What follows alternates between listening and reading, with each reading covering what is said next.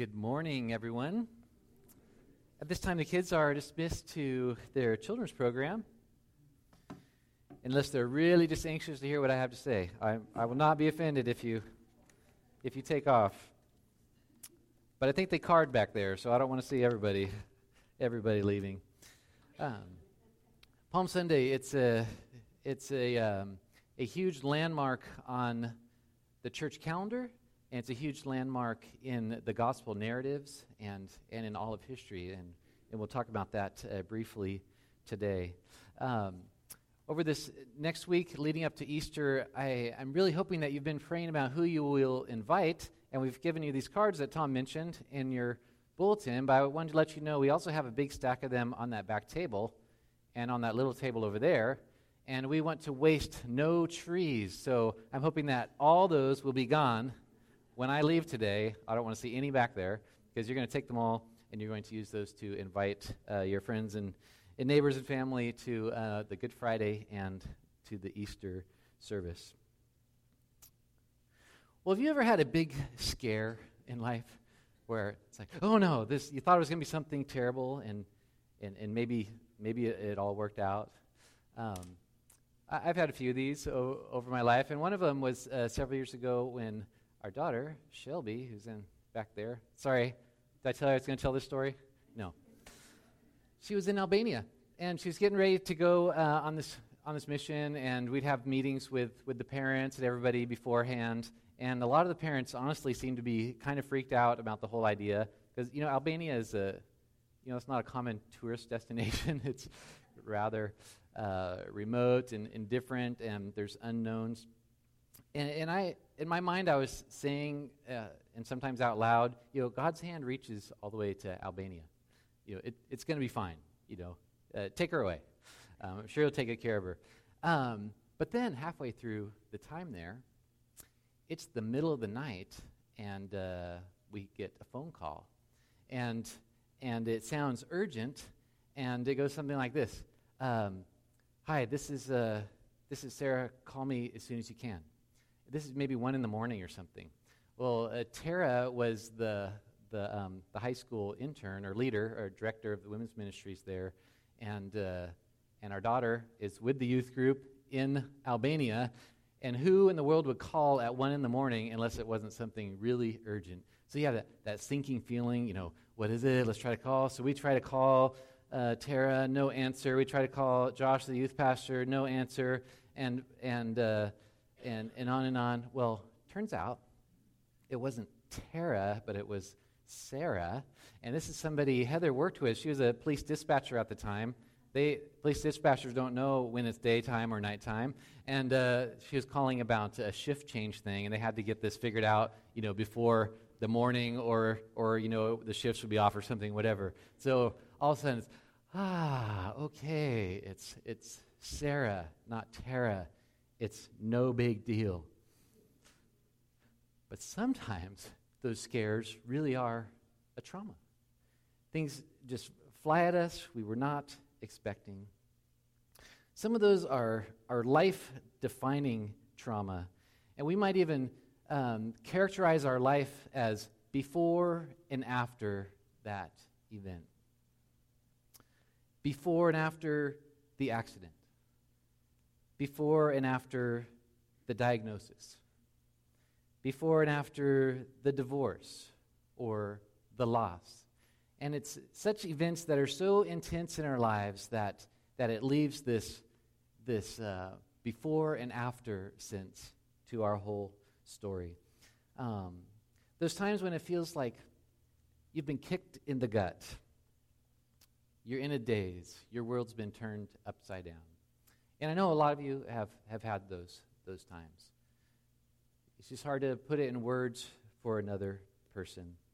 There's these physiological responses to those emotions, the shaking sometimes, or faint, or even collapsing, the weeping, sobbing, physically getting sick, just the loss of appetite. These things happen when we experience those life-altering situations. Jesus experienced this. He experienced grief so intense that he had physical reactions to that, as it's described in the Gospels. And that's where our story takes place today. Sometimes I think we think of Jesus as God in a people suit. Like, this divine, glowing person, he just kind of slips into this people suit and walks around, our planet for 30 years. But that's not how he's described in Scriptures. It's a very real fusing of true God and true man, where he feels the things we feel. He has hurts and sorrows and griefs and pain and hunger and all of those things. Hebrews says it this way: "For we don't have a high priest who's unable to sympathize with our weaknesses, but who in every respect has been tested as we are, yet without sin." Jesus showed us how to live. He showed us how to love. He showed us how to grieve. And he showed us how to die. Well, in Palm Sunday today to Good Friday, this coming Friday, in the Gospels, they tell that story. It is a week that changed the world. It is that defining moment in the Gospel narratives and in Jesus' life and in all of history where we could talk about before that time and after that time. This was Jesus' ultimate display of love when he willingly suffered and died for us. It's the thing that divides our calendar. It's the thing that gives hope and meaning to our lives. John says it like this: "This is real love. Not that we love God, but that he loved us. And he sent his Son as a sacrifice to take away our sins." So our theme today, next week, and the following is the love of God for us and what he did to show that. The Passion Week, we call it, Palm Sunday to Good Friday, shows a dramatic change of events. And Elizabeth beautifully described that this morning. And I'd like to just walk us through this. I'm a little curious. That's pretty small, isn't it, in the back? Can you read that in the back? So I'll know next week we'll boost the font. Sounds like I should boost that font a little bit. Then you'll have to go by audio only. So here's the week in kind of a nutshell. It starts off the triumphal entry. He rides in on the donkey. He's basically acting out or fulfilling Zechariah's prophecy. He's coming as the king. And the people say, "Hosanna, Lord, save us now, please save us." The very next verse, chapter 11 of Mark, verse 9, be our blessed King. Blessed is he who comes in the name of the Lord. Blessed is the coming kingdom of our father David. He's the king. And then they shout. They shout together. All the crowds are just shouting, "Hosanna." They're worshiping. They're shouting. Then it goes through the rest of his week. There's a few days where he's openly challenging the religious leaders, the rich, the power players, the scribes, the Pharisees, all those with real clout and power in society. He openly is challenging and dialoguing with them and showing who he is and his authority. Then as the week goes on, we see as they're meeting, before they met in the room together, Judas, he determines to betray Jesus. So it's like it's unraveling here. His closest followers, one of the 12, determines to betray him.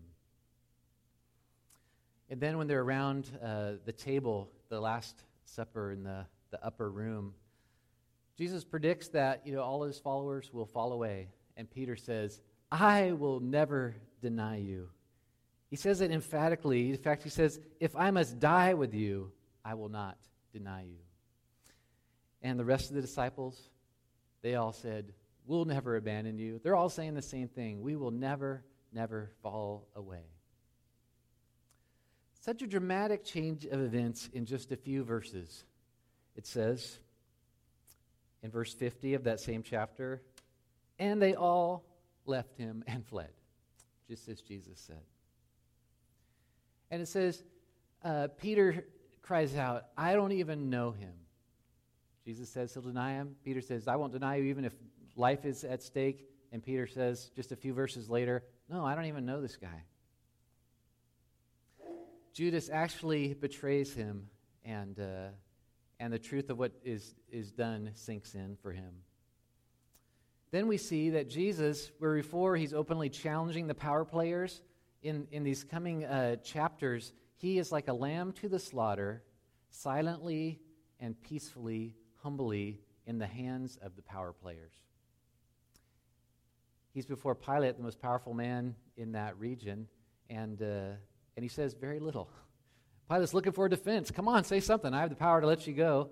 And he doesn't. He just is like a lamb to the slaughter. Where before they were shouting, Hosanna, now they're shouting, crucify him, crucify him. Before they said, you're our blessed king, and now they mock him as a fake king. They wrap a crown of thorns around his head and beat that into his head and cry out to him as the king in a real mocking way. And where they're just saying, save us, you're our Savior. Now as he hangs on the cross, they mockingly say, he can't even save himself.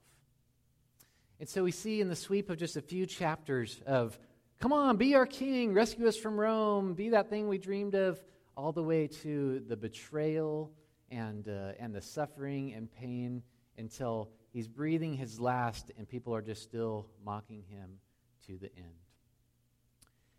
That's the passion of Christ. This is what he suffered for you and for me. And right in the middle of it all is the garden.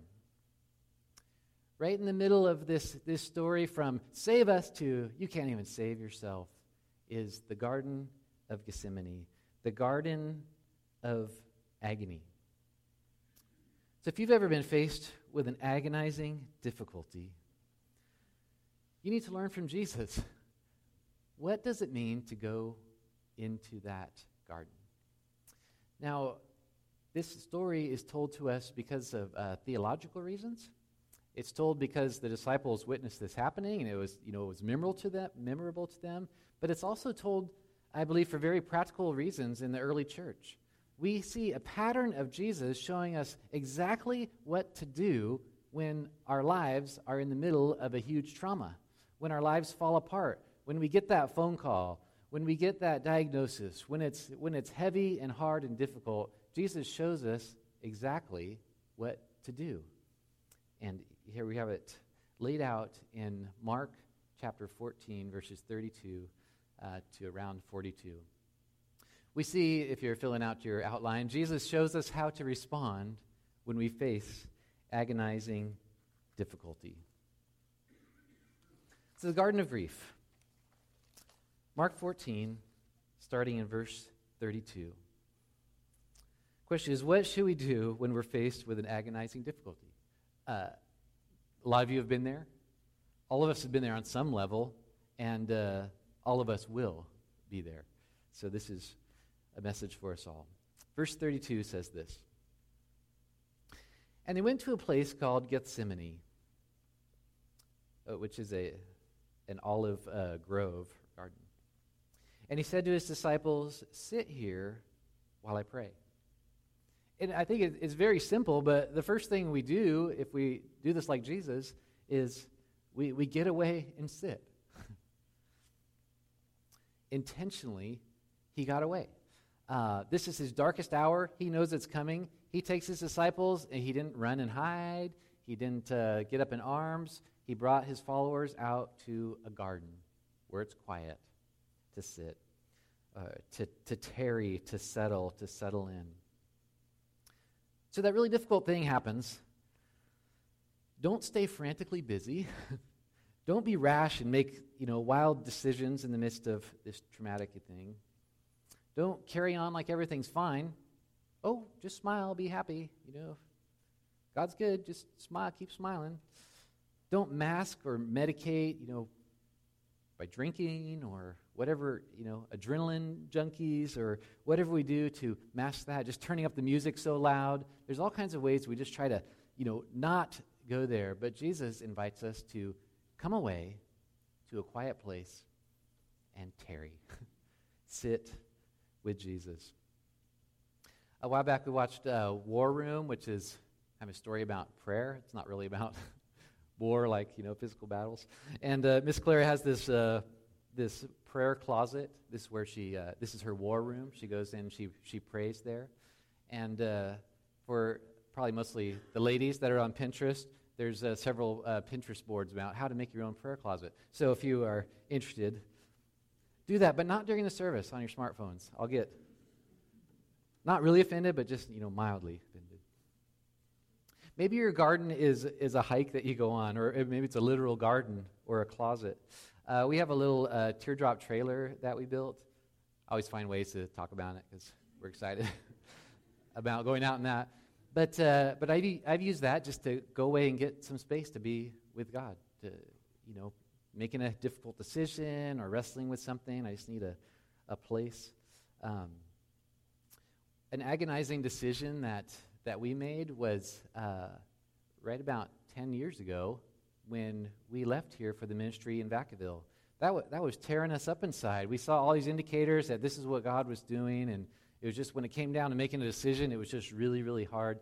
And the Richard and Susan Mason opened up their little guest place for us to go, or just for me to go 24 hours. I just didn't eat and spent the time praying about that decision. That was my garden, to go and just agonize of what, Lord, would you have us do.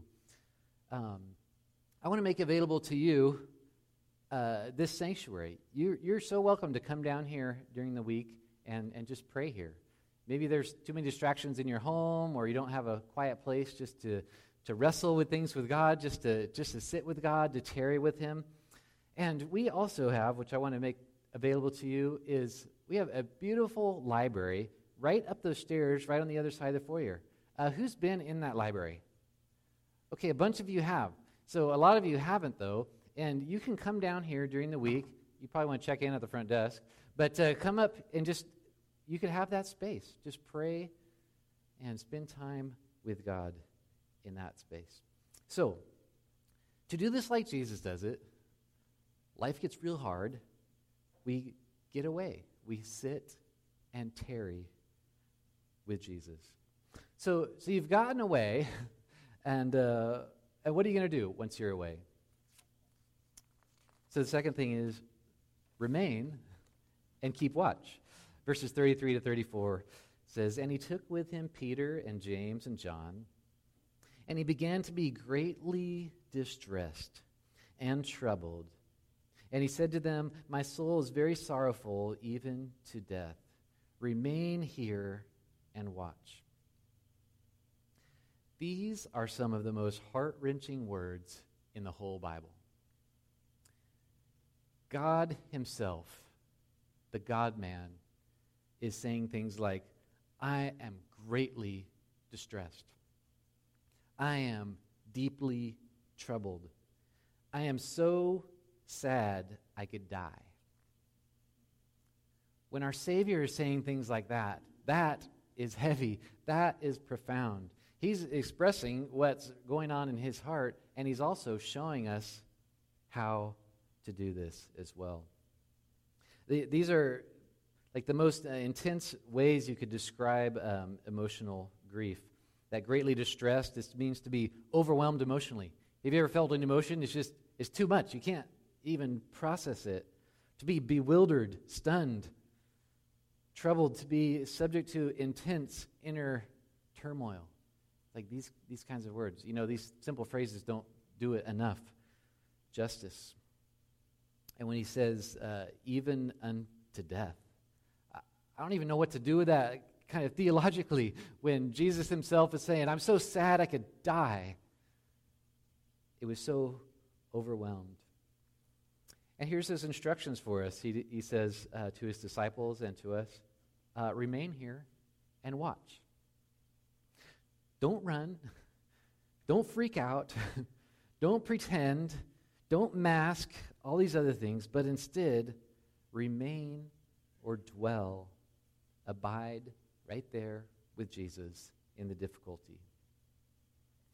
Let yourself feel the full weight of it all while in his presence. You go and you sit with Jesus, and you feel the weight of your burden before him. You're not blocking that out of your mind. You're not pretending. You're not going to other places, but you pay attention. You watch. You're alive, aware, and watchful of what's going on inside you. We have a tendency to pretend. We have a tendency to check out, to give the hollow stare, but instead Jesus invites us to sit down beside him and say, even out loud, put words to the intensity of our grief. Over the years, I've had some cars that have had, let's just say they've had problems. And you may have seen one on the side of the road here in Cambria before.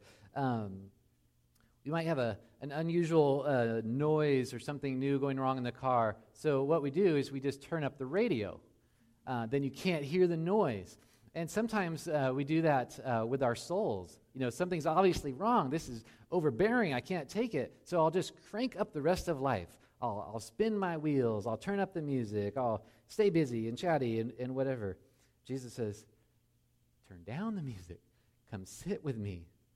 Feel the weight of this.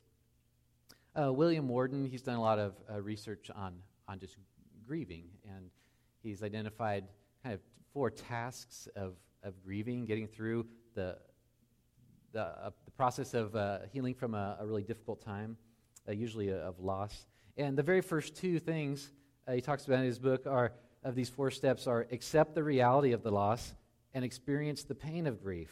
So these are, I'm not saying he's getting these theological things from Jesus, but it correlates with what we're shown in the Bible of not running, not faking it, not masking it, but instead sitting with Jesus and feeling it, expressing it, saying it. This is what the lament psalms are for. We're given psalms in the Bible that when you just come across them, sometimes it just makes me scratch my head. It's like, wow, these are really terrible things. These are prayers to God? Yes, they are prayers to God. Psalm 88 is a good example of that. I was meeting with a man he had lost his wife a couple of years earlier, and he's just, understandably having a difficult time just sorting things out and moving ahead. And we read a psalm together. I think it was Psalm 88 or one of the other lament psalms. And it was really moving and profound for him to kind of realize I could pray these kinds of things to God. I can say these things to God, and he's not going, tisk, tisk, tisk. You don't say these things. Like David says, I cry out to you by day, and I come to you at night. God, my life is full of troubles. I'm as good as dead. I'm forgotten. I'm cut off from your care, God. God, you've driven all my friends away. I'm in a trap with no way of escape. God, why do you turn your face from me? I've been sick and close to death all my life. I'm helpless and desperate before your terrors. And at the end he says, you've taken away my companions and loved ones. And this final phrase says, darkness is my closest friend. The psalmist invites us to freely say these things back to God. God's not thinking, oh my goodness, I had no idea you were feeling that. He knows.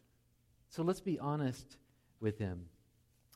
So Psalm 88, Psalm 13 is another good one too.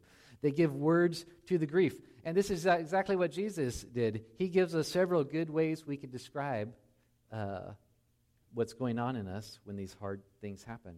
So rather than glossing over, pretending, just moving on, instead remain with Jesus and pay attention or watch of what's really going on. Okay, so Jesus expressed his grief, but he didn't stop there, and neither should we. So the third thing, pray and surrender. It's verses 35 to 40. I'd like to just read those. Verse 35, Mark 14. And Jesus, going a little further, he fell on the ground. He collapsed there. And he prayed that if it were possible that this hour, this experience, it might pass from him. And he said, Abba, Father, all things are possible for you. Remove this cup from me, yet not what I will, but what you will. This is the word. These are the words we need to just memorize and internalize for when that difficult thing hits, or when it just reemerges, or when we have a loved one that's going through a difficult thing. The words of Jesus, Daddy, Father, all things are possible for you. Remove this cup from me, but yet not what I want, but what you want. One sentence, he says 4 just super profound things. I'll just step through them real quick. One, Abba, Father, just a recognition that God is our loving Father. Daddy even. Abba is a very familiar term. You start off your conversation with God just recognizing God is my daddy and he loves me. That sets the whole context for what comes after. And then second, he says, all things are possible. God, you love me. You're my daddy, and you can do anything. I trust everything's possible with you. And third, he says, just straightforward, remove this cup from me. This cup, meaning, all the suffering he's about to experience. God the Son just straightforwardly speaks to God the Father and says, take this away. I don't want to do it. This is horrible. We could freely ask God to take away those things in our lives. And oh my goodness, sometimes he does it in such dramatic ways that we just well up with amazement and praise for that. Sometimes what he does is just walk through it with us. And so number 4, he finishes saying the pivotal thing right here, take it away, yet not what I will, but what you will. So in these 4 little, statements packed into that, into Jesus' very brief prayer, it's like, you're my loving Father. You can do anything. Please take this away. But ultimately, I surrender to your will. As I was pondering this passage, I was thinking of this concept of when was redemption secured? When was our salvation solidified, so to speak? Eternity past is the first answer, and it is completely correct. Also, Good Friday, when he breathed his last, he says, it's finished. It's a done deal. Also correct. And I think also in the garden. All this build-up to right here, he lays it out there, Father, take this, but not what I want, but what you want. And there's obviously all these profound theological things happening in here, but also he's just showing you and showing me how to do this. He intentionally didn't get so far from his disciples that they couldn't overhear this taking place. They couldn't overhear his words and his grief. He was just a stone throw away. He's showing us how we grieve, and what we do is we call on our Father and we surrender, saying, not my will, but yours be done. And when he returns back to the disciples, they're sleeping, just adds to the sadness of it. Verse 38, he says this, watch and pray that you may not enter into temptation. The spirit indeed is willing, but the flesh is weak. When life's going great, there's all kinds of temptations we have. We can get ourselves in all kinds of trouble. It's fairly easy. But when life is hard, it has this whole new set of temptations, ways to shortcut, ways to mask the pain. Our character could crumble under that pressure. We might self-harm. We might lose faith. There's this whole new set of temptations for the soul when it's under such great pressure. So he says, when you're under that kind of pressure, pray earnestly that you will not enter into temptation, that you will not fall, you will not stumble. The prayer of surrender is saying that it's not about changing my circumstances, but it's about being a person of character through the circumstances. This is what Jesus was. As the story unfolds, we see him just with grace and purpose and intentionality. He faced the unthinkable. A couple years ago, a woman came to the church we were at, and she was facing something, and I think what it was is a job that she was wanting to get, or it was some life circumstances, and I forget the details, but I didn't know her, and she just asked me to pray for her for this situation. Well, I prayed for her, gladly, and part of my prayer was just asking that the Lord's will would be done. And I barely said amen, and she cuts me off. She's like, no. Like, I didn't pray that right, because I asked, what the Lord wills, if it's the Lord's will. She's like, no, that's why this hasn't worked so far. Just pray that it happens. Don't say, if the Lord wills. Sorry, this is, a biblical way to pray.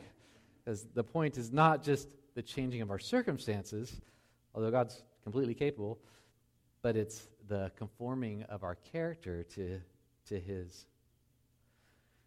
So when we're fearing, we're waiting for the hammer to drop, maybe, we need to embrace Jesus' simple prayer. Maybe you're waiting for the test results, or maybe they've come back positive, and your prayer needs to be, you are my loving Father. All things are possible. Take this away, not my will, but yours. Maybe a lot of people are getting laid off at your job, and then maybe you get the notice. You're my loving Father. All things are possible. Take this away, not my will, but yours. Maybe your marriage is falling apart. Maybe the papers have been served. You are my loving Father. All things are possible. Take this away, not my will, but yours. Maybe you get a call. There's been an accident. Maybe it's been months since you've lost a loved one and you just can't seem to recover. Whatever it is, call out to God. You are my loving Father. All things are possible. Take this away, not my will, but yours. So when you face that agonizing difficulty, pray and surrender, just like Jesus showed us how. So you've come to the garden. It's the right place. You sat with Jesus. You got honest with Jesus. You said, this is what I'm really feeling. I haven't really told anyone else, but this is totally terrible. You've been open with him, and you've laid it before Christ, saying, please take this away, but what you want is what I want. But then we see that Jesus does not stay in the garden. It's so finally, our role model, rise up and go forward. Verses 41 to 42 says this. And he came a third time and said to them, are you still sleeping? That's just such an insult. They've just insulted him, falling asleep at his worst hour. Are you still sleeping and taking your rest? It is enough. The hour has come. It's like it's a done deal. This is happening now. The Son of Man is betrayed into the hands of sinners. Verse 42, rise up, let us be going. See, my betrayer is at hand. See, the hour has come for Jesus. The worst, the worst thing you can anticipate, it happened. It happened to you. It showed up. Here's Judas, his friend, coming with the mob up the hill to take him and take him to torture and to die. And what does Jesus say? He's like, rise up. Let's be going. He surrendered and then he rose up to face it. It's this resolve that you see in the following events. He faced, he faced Herod, and he faced Pilate, and he faced the Sanhedrin, and the torture, and the mocking, and the whipping, and then the hanging there on the cross, and the forsaking of all of his friends, and all the horrible, horrible things. And dump on top of that, which is really what's at stake here, is God the Father pulling away in some way. I mean, it's hard to understand exactly all that happened there, but Jesus bore not just the physical pain of all this, but he bore all of our sin and shame. So all the worst you can think of, the physical and emotional terror of this, dump on top of that the weight of every evil thought and deed of mankind dumped on him. This is what he is facing, and he just plods through it with perfect grace and resolve. He offers us that kind of strength, whatever we're facing. He comes forth from the garden with a holy resolve to face the trial with the strength of Christ. We've noted some of these heroes from the captivity period recently. These are the three kids from Jerusalem that are captives now in Babylon, and they're forced to worship the image of the king. They say, "O Nebuchadnezzar, we have no need to answer you in this matter. If this be so, our God, whom we serve, is able to deliver us from the burning fiery furnace." See, they were going to be thrown in the fire, which nobody likes to be burned. It's a bad way to go. They were going to be thrown in the fire if they did not bow. He says, "But our God will deliver us. He's totally capable of delivering us out of your hand, O king. But even if he doesn't, let it be known to you that we will not serve your gods or worship the golden image that you have set up." It's a little longer than Jesus' prayer, but it's the same thing. It's like, we know God could do this, but we're going to just place it in his hands, and come what may, we're going to stand strong in our faith. Esther, which we're wrapping up our study soon, she says, "Well, I'll go to the king, even though it could mean my life, though it's against the law, and if I perish, I perish." That when she actually went to the king, what preceded that was a time of prayer and fasting. They went to their garden. They sat and called on the Lord, and then she rose up and walks into the throne room of the king. Says, if I die, I die. Lots of examples over the year. The classic Martin Luther at the Diet of Worms, which is not about dieting or worms, but he's before the Roman emperor, and he's being forced to recant, and he says, "Here I stand. I could do no other. God help me." That resolve. Just reminded, as I was thinking about this week, of Cassie Bernal, who in the Columbine shootings several years ago, one of the shooters at the high school asked her if she believed in God, and another student recalls hearing her just say, "Yes." It's the moment of truth, just rise up and walk forward. So you go to the garden, and then you leave the garden, you rise up, and you move on. So I mentioned in the beginning, maybe you're not going through a difficult time now, but we all face difficult things. We all know people who face difficult things. And so let's face them like Jesus did. What do? We get away and sit with Jesus. We just remain there. We stay there and feel the weight of the difficulty. We're honest about it before God. And then we pray that prayer of surrender that says, "You're my loving Father. All things are possible. Please take this away, but not my will, but yours." We cry out to God that prayer. Then we rise up and we walk out of that garden with the grace and strength of Christ. I wish I could have worded this better, but I was just trying to scrunch it all down. Is when things are hard, we grieve and we go like Jesus. We go through that time in the garden. We sit with him. We cry out to him.